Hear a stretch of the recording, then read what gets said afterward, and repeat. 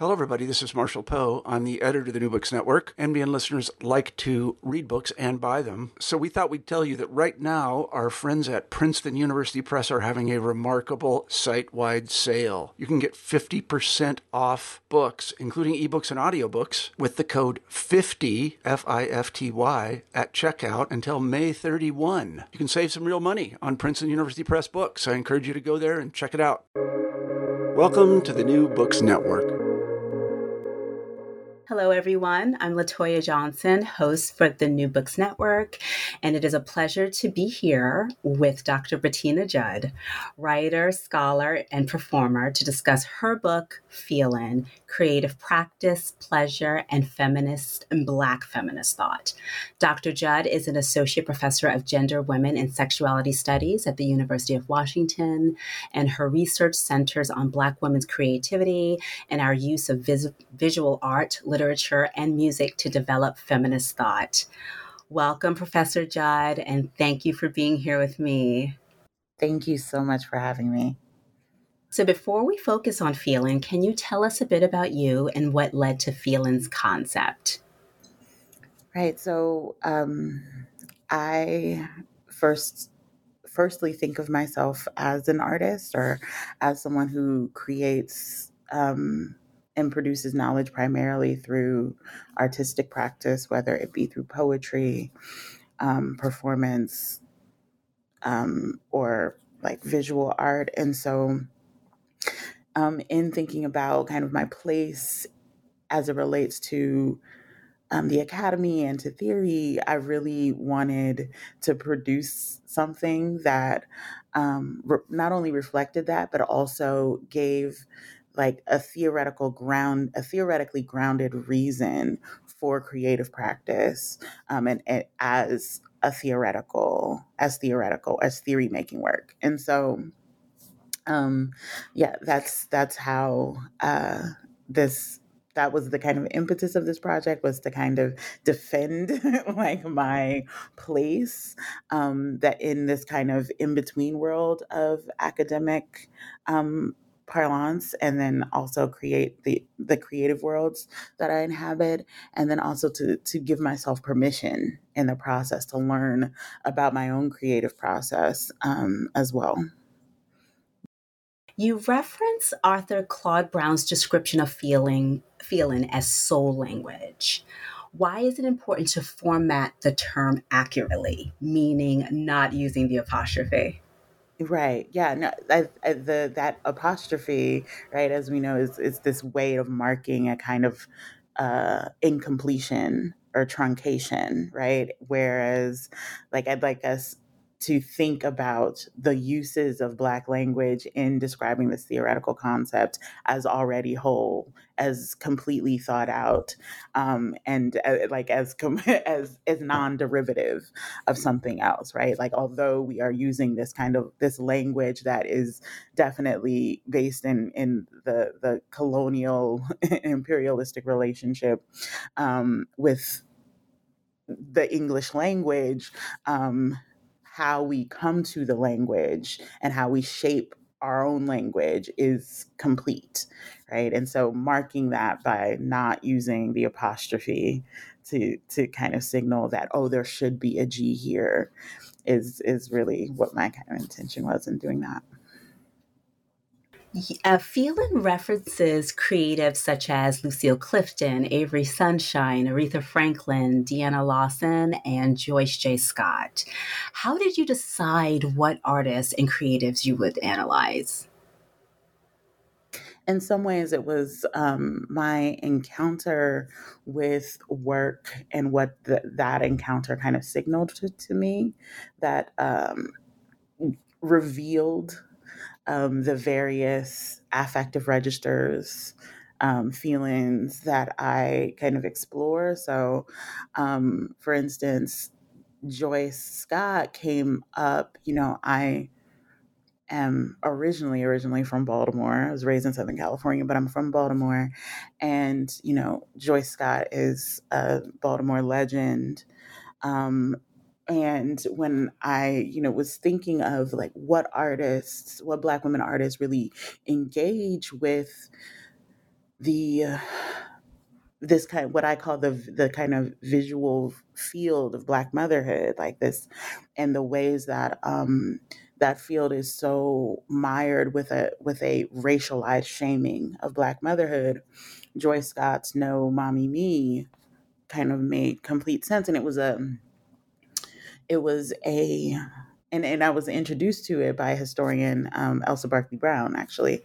And so it encapsulated a narrative of relating to the mammy image in Black visual art that was from the perspective of a Black child, right? Who is not a is totally absent from that kind of public visual world, and or whose absence makes up the possibility of that public visual world. And this image is a beautiful kind of leather and bead sculpture, um, gives us the framework for what it means to desire mothering, and what this kind of masked figure means in a real world concept, in not in a fantasy world where Black folks are puppets or kind of avatars or something, but a real mother, right? And so it was a perspective I had not seen before in the visual kind of world. I'd of course, examining all of these ways that Black women artists reclaim motherhood or reshape motherhood in a kind of visual way, but thinking of that reclamation from the position of a child who is also, like, who is seeking not this figure of the mammy, but the person underneath that is a real maternal figure. That was something I'd never seen before. And so, and that emotional relationship to that idea of that child really, I think, it helped it, you know, sparked fireworks in my brain about kind of what the capacities for Black women artists are to actually disrupt, engage, and reconstitute entirely this visual field of Black motherhood. So that's one example, but like some of them, like it started with like looking at that work, and then kind of coming to the kind of magnitude of what the artist has to offer for the discussion of the particular affective register, right? So like um but then also, as I'm like through the various drafts of the book, um a very obvious artist will like loom in the background and like I'm like, no, that's too obvious. Like one example, like I did want to talk about the sacred and the secular in vocal practice, right? And thinking about it through the the experience of ecstasy that vocal practice kind of one practices, that rehearses, and then also invites others into. The obvious choice always was Aretha Franklin, right? But I wanted to, one, like introduce an artist who, well, at the start of writing this book was a lot more independent. Like she's still an independent artist, and a lot lesser known. But now she's had multiple albums since the beginning, and maybe some folks don't know her, but Avery Sunshine was like the primary person who I was working with, and I loved thinking with her because, like Aretha Franklin, she had ties to the church. And at the time that I had interviewed her, she was still actively working as a choir director. And, I'd seen her live at a backyard kind of Black gay pride event in DC, so in these kind of secular settings, she's singing the same songs. She turned that backyard barbecue a into church, separated us into altos and soprano, like, and we sang Safe in His Arms together, right? So like, how does one create, those kinds of space, because it's the same practice, right? But then after multiple revisions of this chapter, it just became obvious that I needed to put the Queen of Soul, in there to kind of lay out the blueprint, because there were absolutely references, vocal references, that Avery Sunshine was giving that were direct to Aretha Franklin, and so I needed to give like the kind of reference, like I needed to do my citational practice correctly, right? And actually unpack like these two really incredible performances. It's actually, at one concert, or technically at three concerts recorded over 3 days, that her Live at the Fillmore album, where she sings Spirit in the Dark and Dr. Feelgood. And like you get that Spirit in the Dark is some kind of spiritual, like church reference. And so you get that, like that kind, the way that she is invoking the aspect of ecstatic performance and experience that the church offers, right? And that, the particularly like the Black church, both in kind of like Pentecostal and Baptist spaces, offers. But in Dr. Feelgood, right? In Dr. Feelgood, that is completely a song about a sexual relationship, right?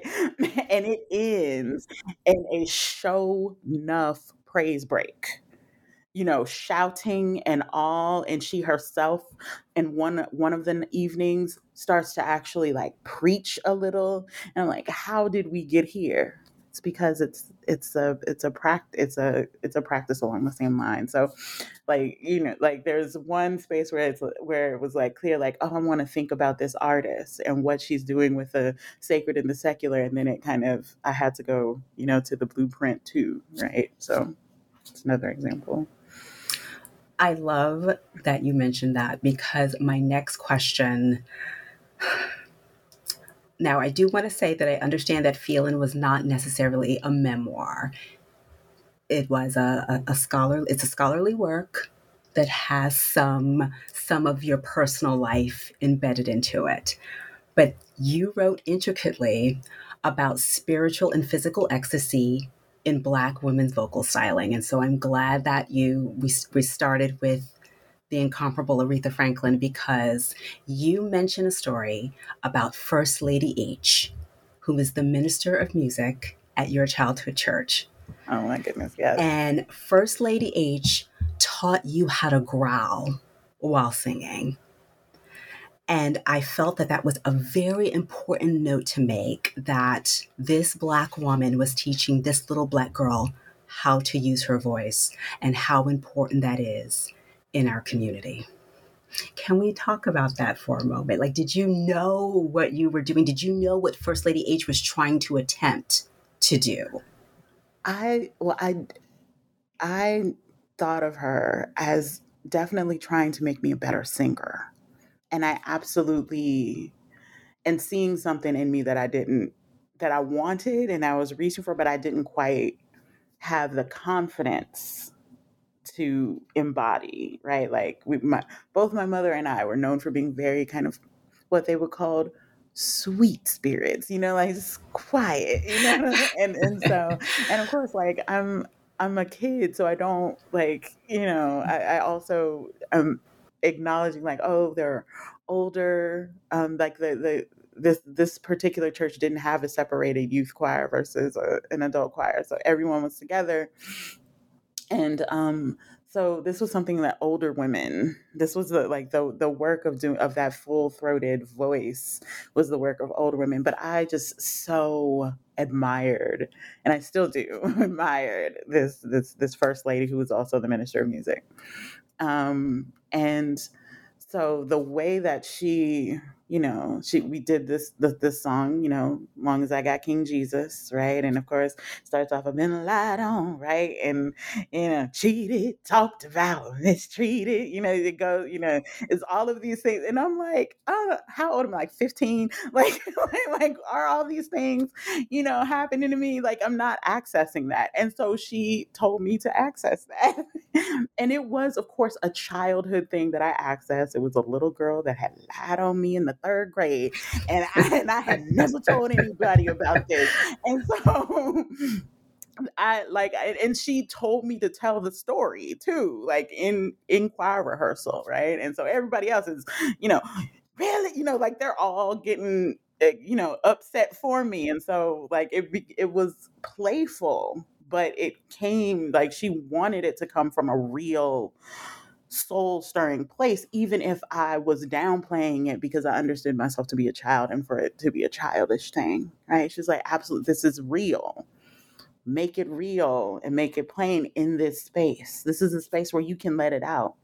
You ain't never told nobody this thing that happened. So tell us right now, right? And also the technique itself becomes tied to what the body has to do in order to do that, which is to breathe.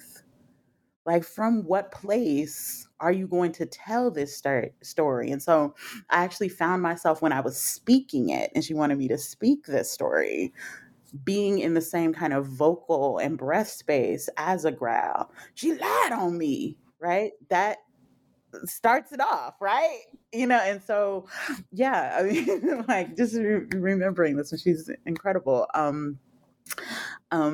That definitely was wonderful because it was kind of it was a technical lesson, but it was also kind of an affective lesson, right? Like, she knew like what the capacities of my voice were as the minister of music, as an incredible musician, and like what she knew that I needed, the affective work as well as the kind of technical work to make this particular sound.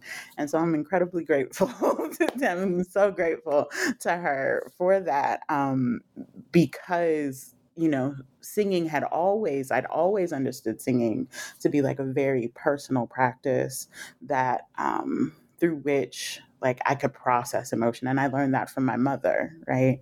But my mother has a completely different vocal style than me. And so to like access it in this other way was, it was really great. And it helped me to understand like, what I've come to have a kind of obsession with in producing this book is kind of what are the ways that the somatic ways that Black women's creative practice is also kind of a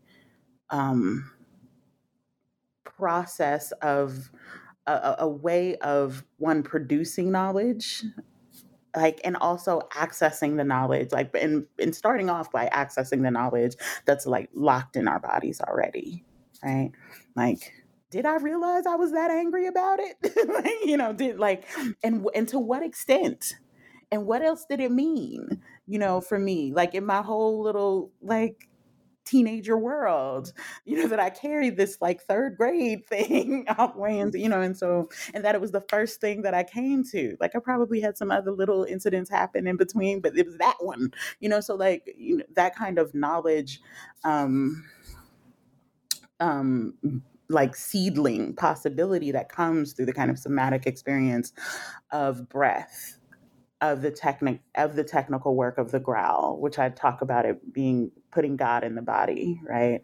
Of the kind of the precarious technical work of the growl, because it is a technique that could also damage your voice, right? But knowing the technique itself, you know how to protect it, right? All of that is such world building work that allows for a lifelong practice of ecstasy, of intentionally engaging ecstasy, of inviting others into it, right? Because what that practice meant for me in practice was one thing, it also continued on to Sunday, but Sunday meant I brought the congregation into my world of feeling, right?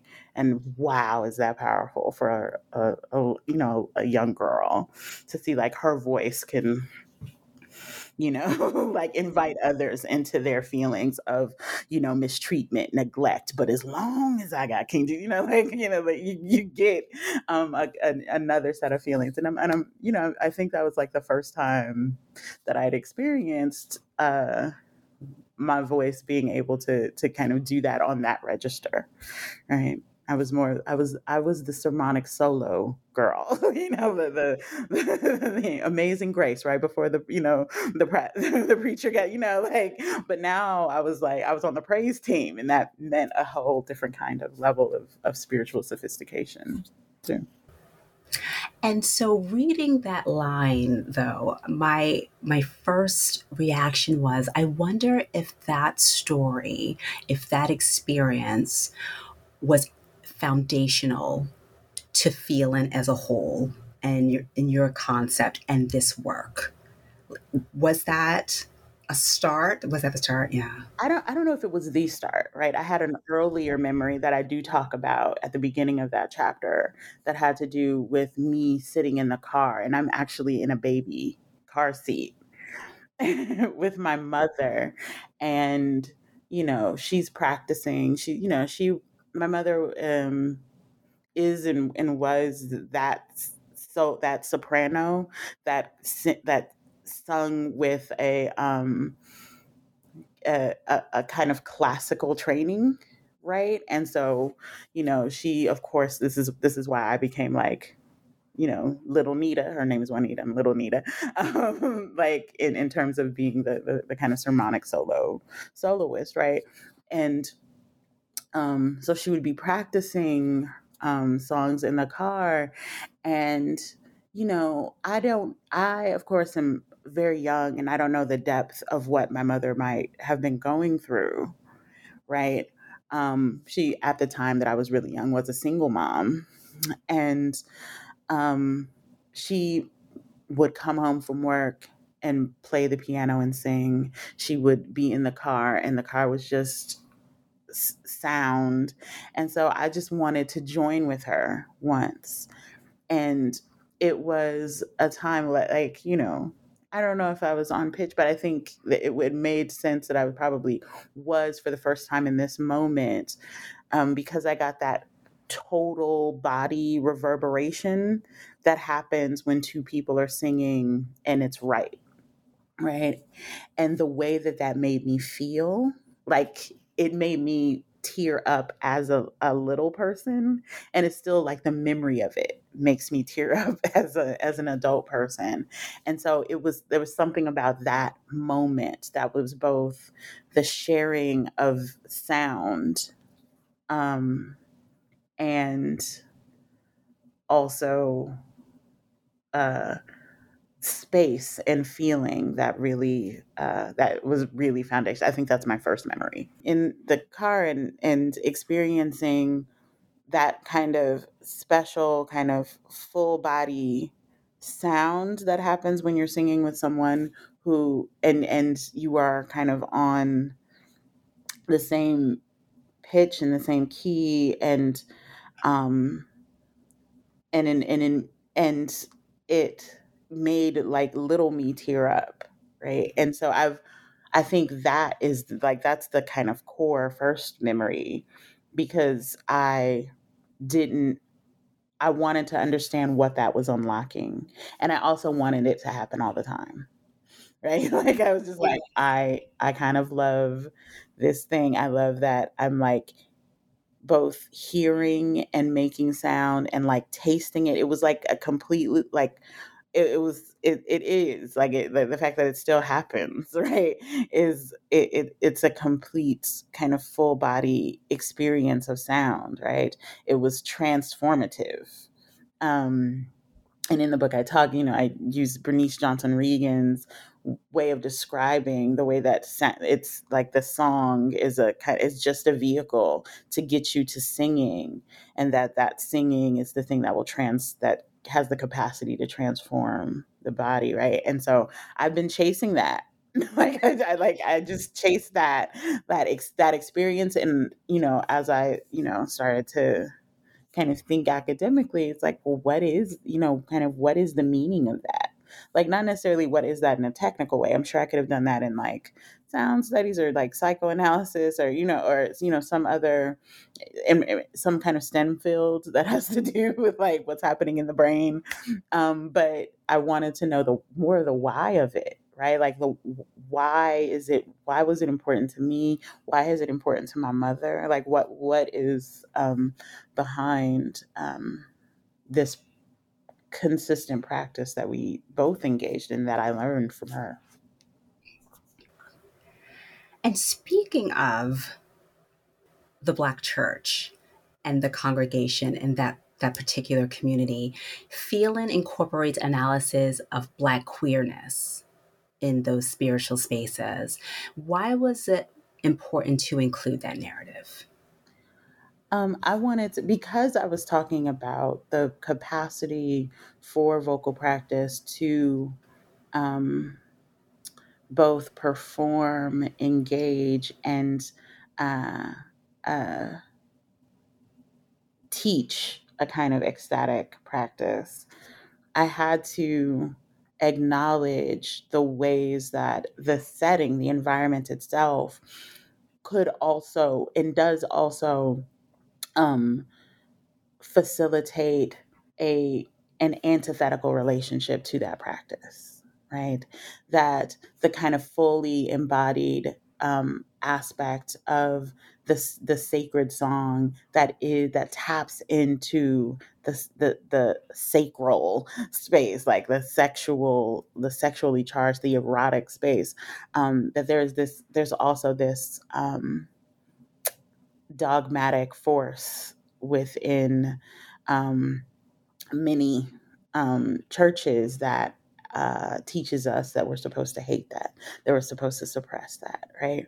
And I do not see it as separate from the world that would denigrate a gospel singer that became secular, right? The aspect of the church that would practice a kind of virulent homophobia is the same one that doesn't want any kind of like sexual freedom to be, or anything uh, remotely pointing to a sexual freedom to be happening. And so I also wanted to make it clear that this is a neutral power, right?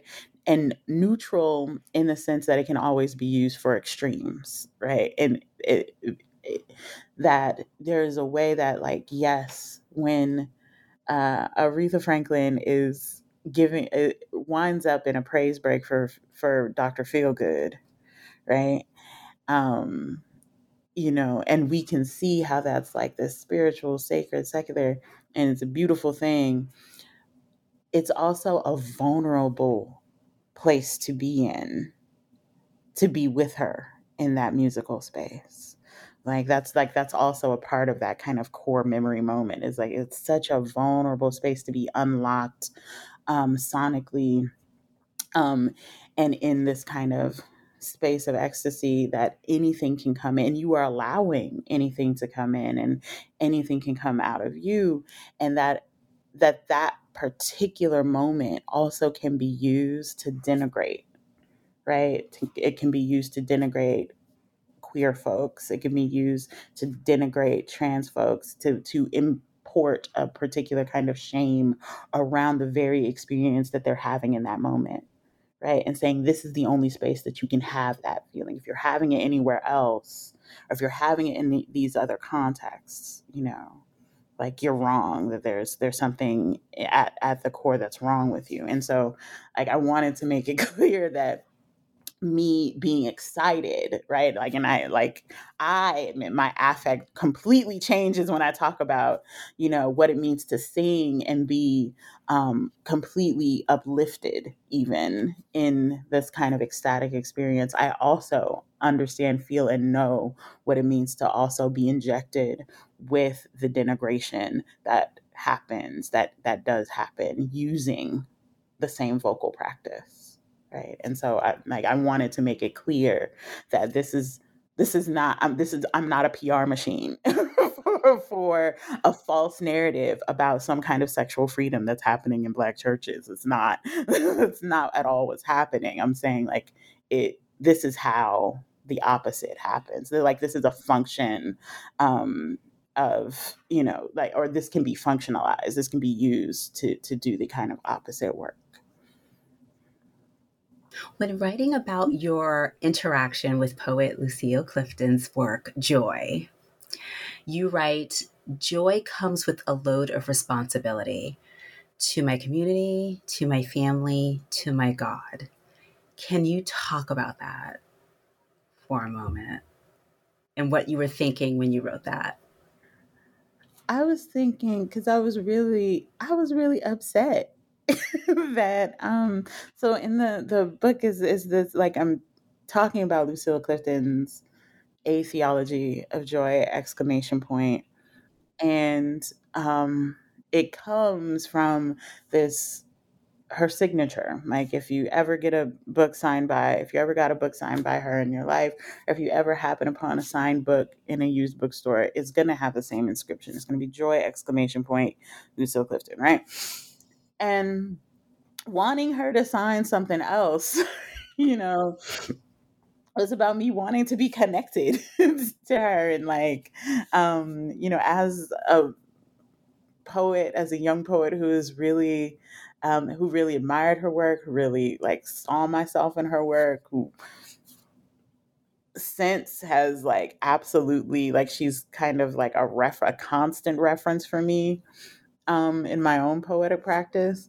I wanted to have a connection, and then also I wanted her to like sympathize with me, like in my little sob story that I was like, yeah, I had this terrible experience, and your, poems about homage to my hips, and the last poem to my uterus, like all of these, these ways I wanted to kind of like trauma bond with this with this elder, like, her pause was, but always joy, right? And I was offended, like, I was hurt. I felt rejected.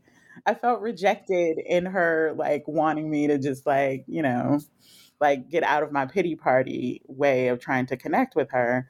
But I have since kind of like thought of it as like, oh, the connection is the practice of joy that she was also um, invested in, like, and she talks about kind of, she doesn't talk about her life as being some kind of like beautiful joyous thing, or that she herself is in a constant state of joy. She often talked about kind of wrestling with sadness, kind of wrestling with what like we might even call depression, or like with dark stories and traumas, and but this reverberation of joy, I think she was also offering me as a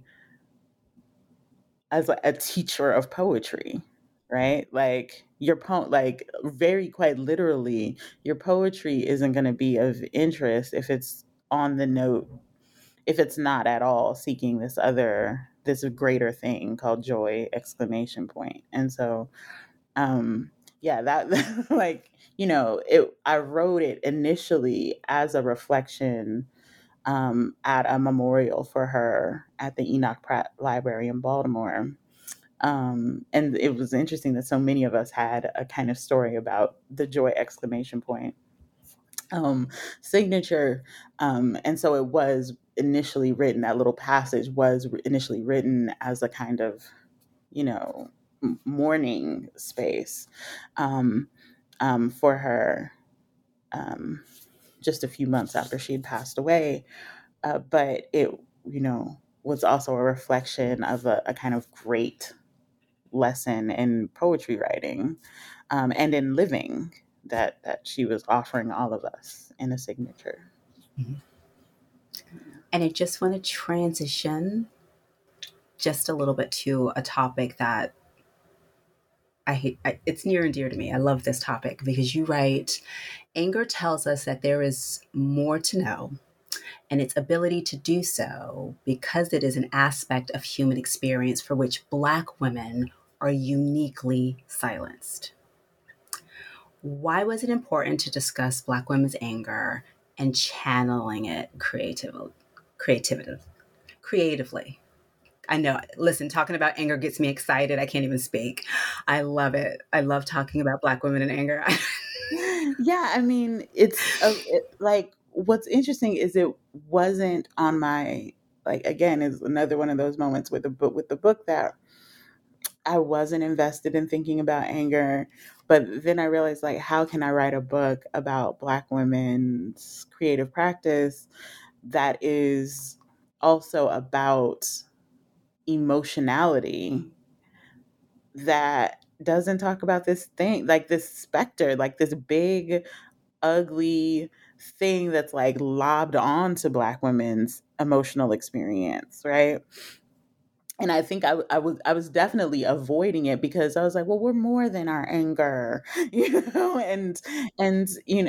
but I needed to step back and like actually think about the ways that, what I'm really arguing in the book for is a kind of what I call a deep engagement with um, Black women's creative work that focuses on the emotional, that focuses on feeling, right? And so, um, anger, it was important to engage with because it is something that is so um, totalizing about in terms of the image or the outside framework of Black women's experience. That anger could be the reason given for any of the other affective registers that I talk about in the book. Um, like ecstasy could be mistaken, for anger, in shame could be mistaken for any of the, and, I'm writing this also in before and then also during and in the wake of Sandra Bland's death, and how anger was completely like circulating around like some kind of reason for why she should die or could die or was destined to die there. um I was like, oh, this is dire. Like, this is incredibly, I have to talk about anger. And I also had to talk about Sandra Bland in this kind of, this discussion of anger to communicate the stakes of how deeply invested the world we live in is in denigrating and silencing Black women's knowledge by projecting anger, right? So, when it came to the story of Sandra Bland, like I'd actually written the chapter um, in full before the Sandra Bland incident happened at all. But when it did, um, and I got past, like, I never wanted to see that video. I ended up watching it to kind of get a, a sense of the exchange and to note how um, everything that she said, yes, she could have been angry, should have been angry, but everything she said was a description of what Officer Encinia, of what Brian Encinia was doing, right? She was completely documenting the experience. She was bringing forth knowledge, but the cloud, like everything that he's responding to, is a projection of her presumed anger, like her irrationality, but it is his hatred that's fueling that, right? And then it becomes the story of her of this particular encounter, there's, pundits talking about her being belligerent or her being arrogant, her being angry, and really, like, I was blown by this, because when you do look at and you hear and you read the transcript of the encounter, she is describing what is happening. She is, like, literally, it's like a data download of what is happening, and that rhetorical move to decide that this is what she is saying is a rational anger, it's arrogance, is a way to silence that information. It was just the fact that she was just giving information, right? And so that, to me, was like a dire, hurtful, depressing example of the stakes of what it means to actually engage with Black women's speech as knowledge producing, right? Like, Sandra Bland isn't an artist in this moment, right? She is merely speaking, but to engage deeply, not to kind of refute that she is angry and say, like, no, we're not angry as Black women, to actually, fine, she's angry. What about it? Let's get into it. Like, what is happening here to produce that anger, to actually take it seriously, I think is, the key and important kind of methodological work that we can be doing with anger.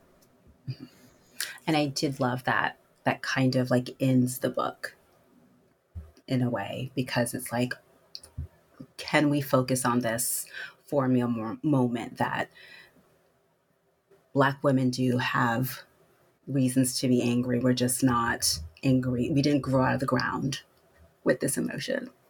And so, yeah. Mm-hmm. It is. Be like irrational or unimportant. And that it comes from somewhere.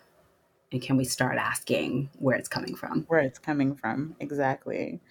And getting into the contours of what it means to be a Black woman who knows all of those things, like knows the way that anger is projected, and is so very much also actively controlling the pathways by which they are communicating in order to kind of quell that. Because Sandra Bland could have been a whole lot, like, visibly angry, like much more visibly angry. Like, and I think we all, and of course I'm citing these studies where, in that chapter, where